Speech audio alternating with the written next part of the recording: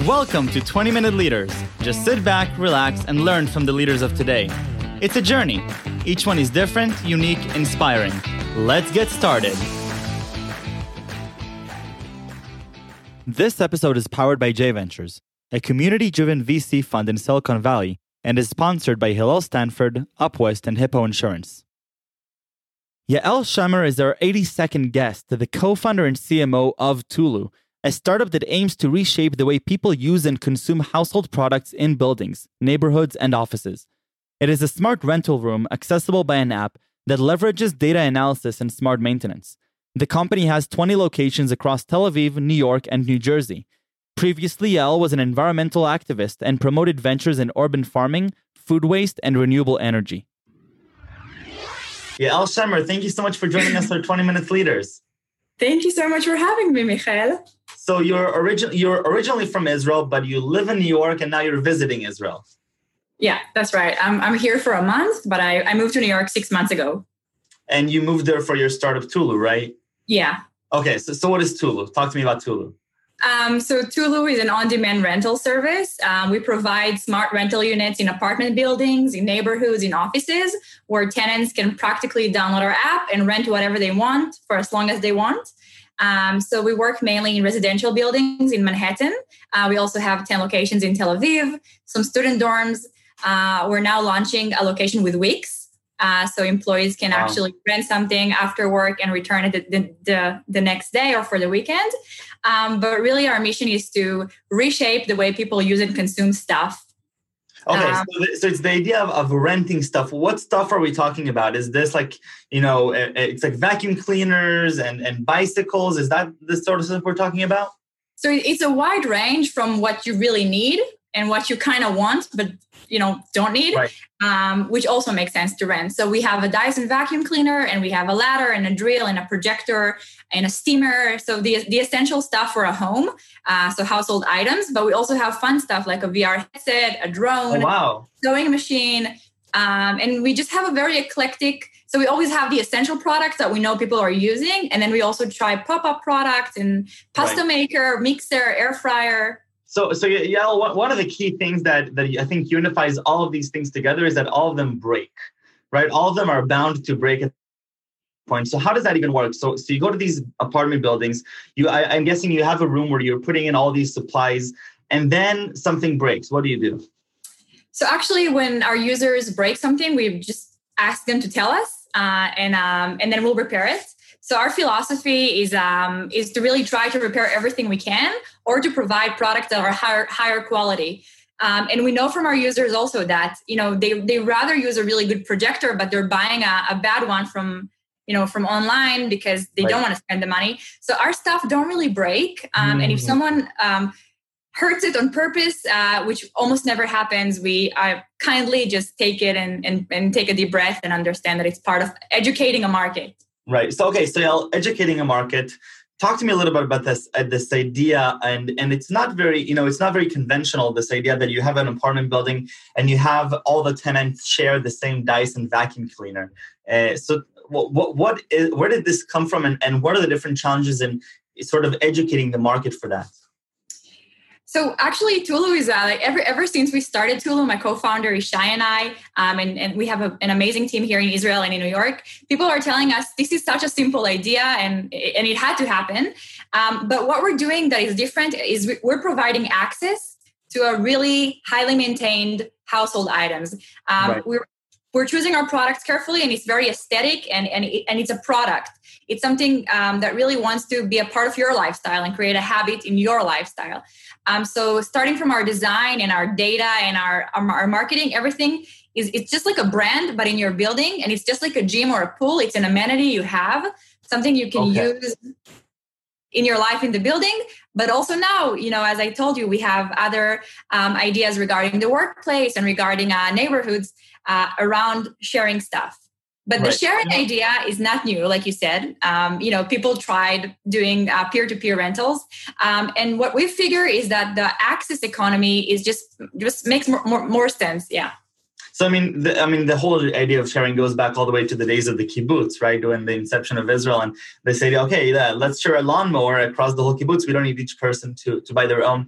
But this also speaks pretty close to what I believe WeWork started a few years ago, called WeLive, right? And then others have picked up on this idea of shared living spaces, and the fact that the new generation might be more open to the idea of reducing privacy, more sharing, more social interactions. So where does that fit into this whole sort of genre and paradigm? So actually, the meaning of Tulu is originated from Tulu, which are Chinese buildings in China. It's a very, very beautiful big structure with micro apartments that the center of it's a circular structure that the center of it has the kitchen, the living room. Of course, it doesn't look like what we know, but the idea is to really leverage spaces in a building where the individual doesn't need to own or to have stuff that can be shared with more people and then therefore use space better.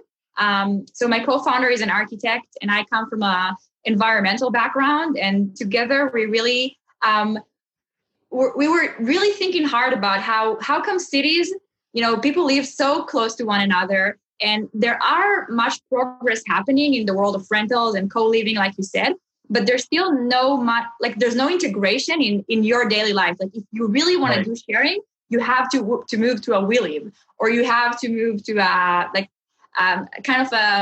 prestige living situation where people living in buildings right now, they can still do that.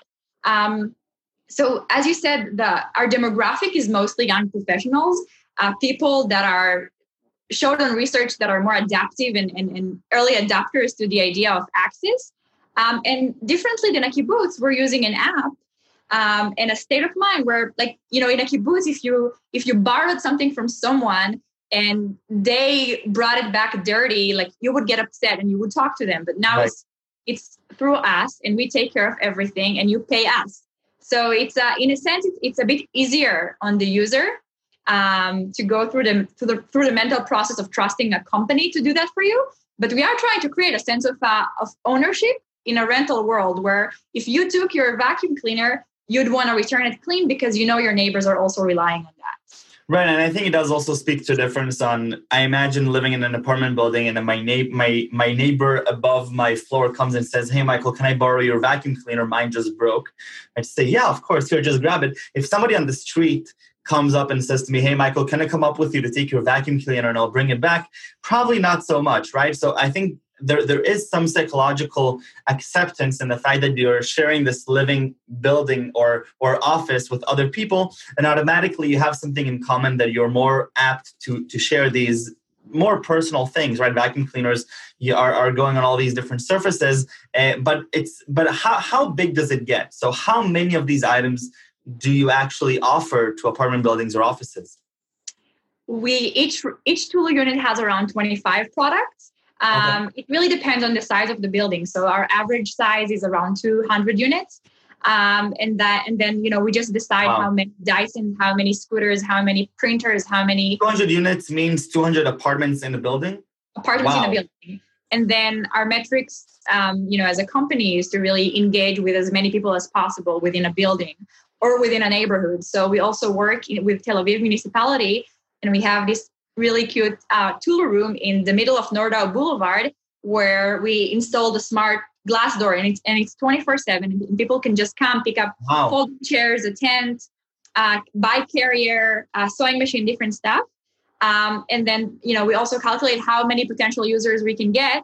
And that's kind of how we think about it. That's incredible. And that is in Tel Aviv? That's in Tel Aviv. We have 3 locations. We have Tel Aviv, New York, and New Jersey. And hopefully in the upcoming year, we'll have some more surprises. Incredible. So what are the biggest, challenges approaching this type of, this new market? You are creating a new market in a sense, right? I mean, this is something that's very different. And I imagine that that there is a generation gap on accepting this new customer behavior. Is there? There is a generation gap. We've discovered that our product market fit is actually in student dorms. People that are temporary, they're renters. They're also. I would love to use it in my dorm. Yeah. Yeah, and the average millennial moves every 2 years. So if you're buying crap you don't need, you also have to carry it with you to the next apartment because you're cheap. You're young, you're a student. You don't want to buy new stuff. No, that's exactly my issue now. I want to come back to Israel for 6 months with my girlfriend, but I have all this crap from Stanford that I don't know where to put. So friends have graciously offered to host it, but it sucks because this is stuff that I don't need. It's probably going to go bad in 6 months sitting away. I wish I could just let somebody else use it and then come back and rent it out again for my next year. Of course, it makes perfect sense. Yeah, so it's really a state of mind where as young professionals or millennials, our lifestyle are more dynamic. We're moving a lot. We don't want to be attached to things. Some people, like myself, I'm a minimalist. I really love the joy of not having stuff. It really brings me joy. But other people also find the practicality of it. And I think when we designed Tulu, our mission was to say, if we create something that's good enough, that's reliable, that rents you a suitcase when you need it, and you can rely on it, that's how we're going to start educating a market. So that's really the first stage of Tulu was for us to understand that the building, we have to be in a good location in the building. We have to be in the lobby. We have to be in an accessible place in the building. It can't just be, the roof or the basement, like for us to really engage with the tenants, but also to really learn about our demographic. It's people who move a lot, work a lot. The weekends are the strongest usually. So that's how you educate a market. You have to really be obsessed with integrating in their lifestyle. Right. So then what are you learning about your customer behavior over this past time? What are some of the things that you've been observing? Some stuff are easier to rent than others. Some like bikes and scooters and a vacuum cleaner and some brands. Those are easier, right? Yeah. Okay. What did you say? Those are the easier kinds, the bicycles and the vacuum cleaners. Yeah, because it's already happening, and you really just don't want to buy something that costs $1,000, and you really see the value for money. We rent a couple dollars an hour, and then some other stuff are just a bit more challenging in how you tell the story of renting them, whether if it's cooking products or if it's like more personal stuff that are still rentable. So I think these are some of our challenges, really learning the curve of getting enough products rented in a month, changing our inventory and making it contextual to the life of our users. Right. If it's a PS5 that just is coming out, we'll have it. But also being aligned with our mission, which is to really always be in the frontier of rentals, and how do we make more people adapt to it and learn about it and try it for the first time. So, and what is the business model? So people come, paint me a picture. They come into the room, they open the app, they see a PlayStation 5, and then what happens? And then they add credit. They can choose a plan, and then they rent it for as long as they want. And they have a ticking clock. You pay by the hour. When you're done, we ask you how it went, and we get you to rent it again. Okay, so you self-report everything, right? We what? You self-report everything? Yeah. Okay, that's very, very cool. And then, tell me a little bit about your background. So you did quite a few projects and you led quite a few organizations prior to forming Tulu. So where did you come from? I'm originally from Beersheba and Lehavim, which is the southern part of Israel. I moved to North Carolina for my middle school and high school. When I moved back to Israel, I became a tour guide in the army. Wow. I was like hiking for 2 years, which is very privileged. I fell in love with nature. Right. Yeah, I was fascinated with nature, with everything that's happening with climate, and I decided to learn to study environmental science. And in my bachelor degree, I became an activist in the field of environmental justice, transportation. And then that's how I started learning about food waste and also fashion waste and consumption. And these were, I guess, the seeds. But only when I was accepted into a program at MIT, which is called Our Generation Speaks. We were in Design X Accelerator for 3 months. And that's how I met Ishai, my co-founder. And it was a year when I was listening to podcasts all the time about entrepreneurship, but I never really thought I would do something myself. I really thought I would go to an NGO kind of world and hopefully also become, maybe a politician. Nothing was really set, but quite a different path. Yeah, but I think you can be an entrepreneur in so many fields. Right. Just the tech world is, it's where it's harvested, but it's a mentality. And when I met Ishai, he's coming from an architecture background, and my background, things just kind of started to make sense. And said, let's work together, let's create something together. And we really started from the problem we're trying to solve, and not from Tulu. Like Tulu was just an evolution of other ideas we've had until we said, okay, now we know what we're doing. Interesting. No, I think that's amazing, because I think that really a lot of entrepreneurs, they go on the different path and saying, I have this idea, I'm in love with it, I think it's a great idea, and now I'm gonna force myself to understand that there is a problem behind this idea. But going through the approach of, okay, well, the world is changing. People need to get stuff. People don't necessarily own the stuff. It's expensive. It's cheap. It breaks. There is a problem, and now let's find a solution to this problem. That's exactly how I want to approach and start. And what are some of these sort of earned secrets that you've learned over the past few years running this thing, that perhaps you would go back and say to your few years younger self? Well, when we started the company, I was still doing my environmental science master's degree. And I was like, okay, I can do that and that together. It's totally possible. And I can also work. And I think the minute I realized that I have, besides committing to Tulu being my full-time thing, it's also a mentality. Like you have to wake up and go to bed thinking about something that's really meaningful to you, and you have to commit to it. So I had to leave everything and say, okay, it's scary. It's really scary, but I have to do it. So this is the first thing I learned, that I have to really kind of prioritize this and only that. And when you build something, you can have a really good idea, but it's about the team and it's about the people you work with. And as being a co-founder or leading something, I can work 24/7. But in order for other people to be aligned with what we're doing, you just have to create a sense of togetherness. Which is something we're working on. Right. And personally, moving to New York for that, it's so much fun to see the similarities between Tel Aviv and New York with millennials mainly. Like we have such similar buyer personas, such similar people that are adapting and reacting the same way to our product. And I'm just fascinated with the world of rental, because I really believe that going forward with everything that's happening in the world, and I'm not even talking about the coronavirus, I'm talking about the way we act as humans. I really think solutions that are practical, that are fun, that are sexy, that are interesting, these are the solutions that are going to carry people to be obsessed with and to want to use and to want to pay for. And we decided to do it ourselves rather than wait for someone else to do it. I love it. So where is this going? So now you have the challenge of, okay, you have the product, you found product market fit in some areas. How do you get this now to millions of people? Well, we're raising some money, but definitely we are much more comfortable now with what we're offering, and we know, we know where we're aiming, and we know what could possibly happen. And of course, we've been getting a lot of offers that are kind of shifting us from our original idea. But yeah, now we just want to scale. We're ready to scale, ready to expand. We're ready for partnerships. So it's been a lot of fun. Like we're fantasizing and also doing together.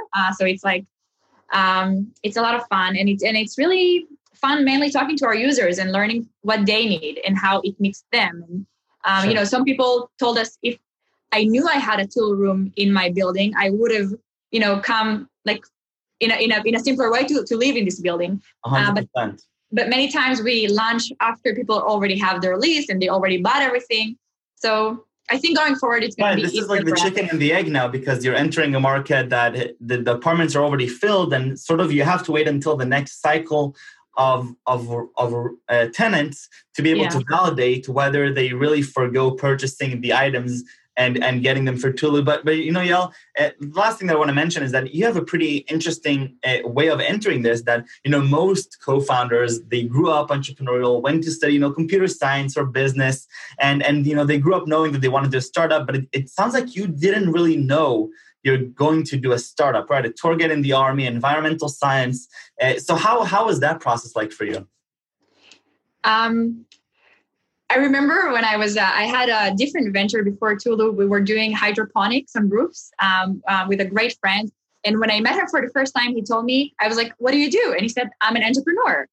And it was for me like mind blowing. What do you mean you're an entrepreneur? And he just, it's a thing. I'm an entrepreneur. And I went home, I Googled entrepreneurship. I had to learn about it.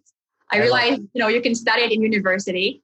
And that just kind of sat with me. And then I realized, if there's stuff or causes that you really relate to and you want to do something about it, entrepreneurship is a tool. And of course, now I'm surrounded with the tech world, and I see people that they know more about it than me sometimes. But it doesn't intimidate me. It's just that this is, to create an interesting startup, you can come from a very, it's just that there's such a wide range. That's it. There's such a wide range, and I love being there in this range and having my own niche. And I've been finding lots of pleasure talking to other women from an environmental field interested in also doing something like that. It's very, very impressive, and it's very, very inspiring. And before we leave, I have to ask 3 words that you would best use to describe yourself. I'm daring. Hardest question. I think I'm daring. Daring. I'm also simple, and I'm very optimistic. Daring, simple, and optimistic. I like that combination. Very, very cool. Yael, toda rabba. Best of luck with Tulu. I hope that next year when I'm back at Stanford, you'll already be there. So you gotta go. You gotta go quickly. and I look forward to maintaining this friendship. Thank you very much. Me too. Thank you so much for having me. Bye bye.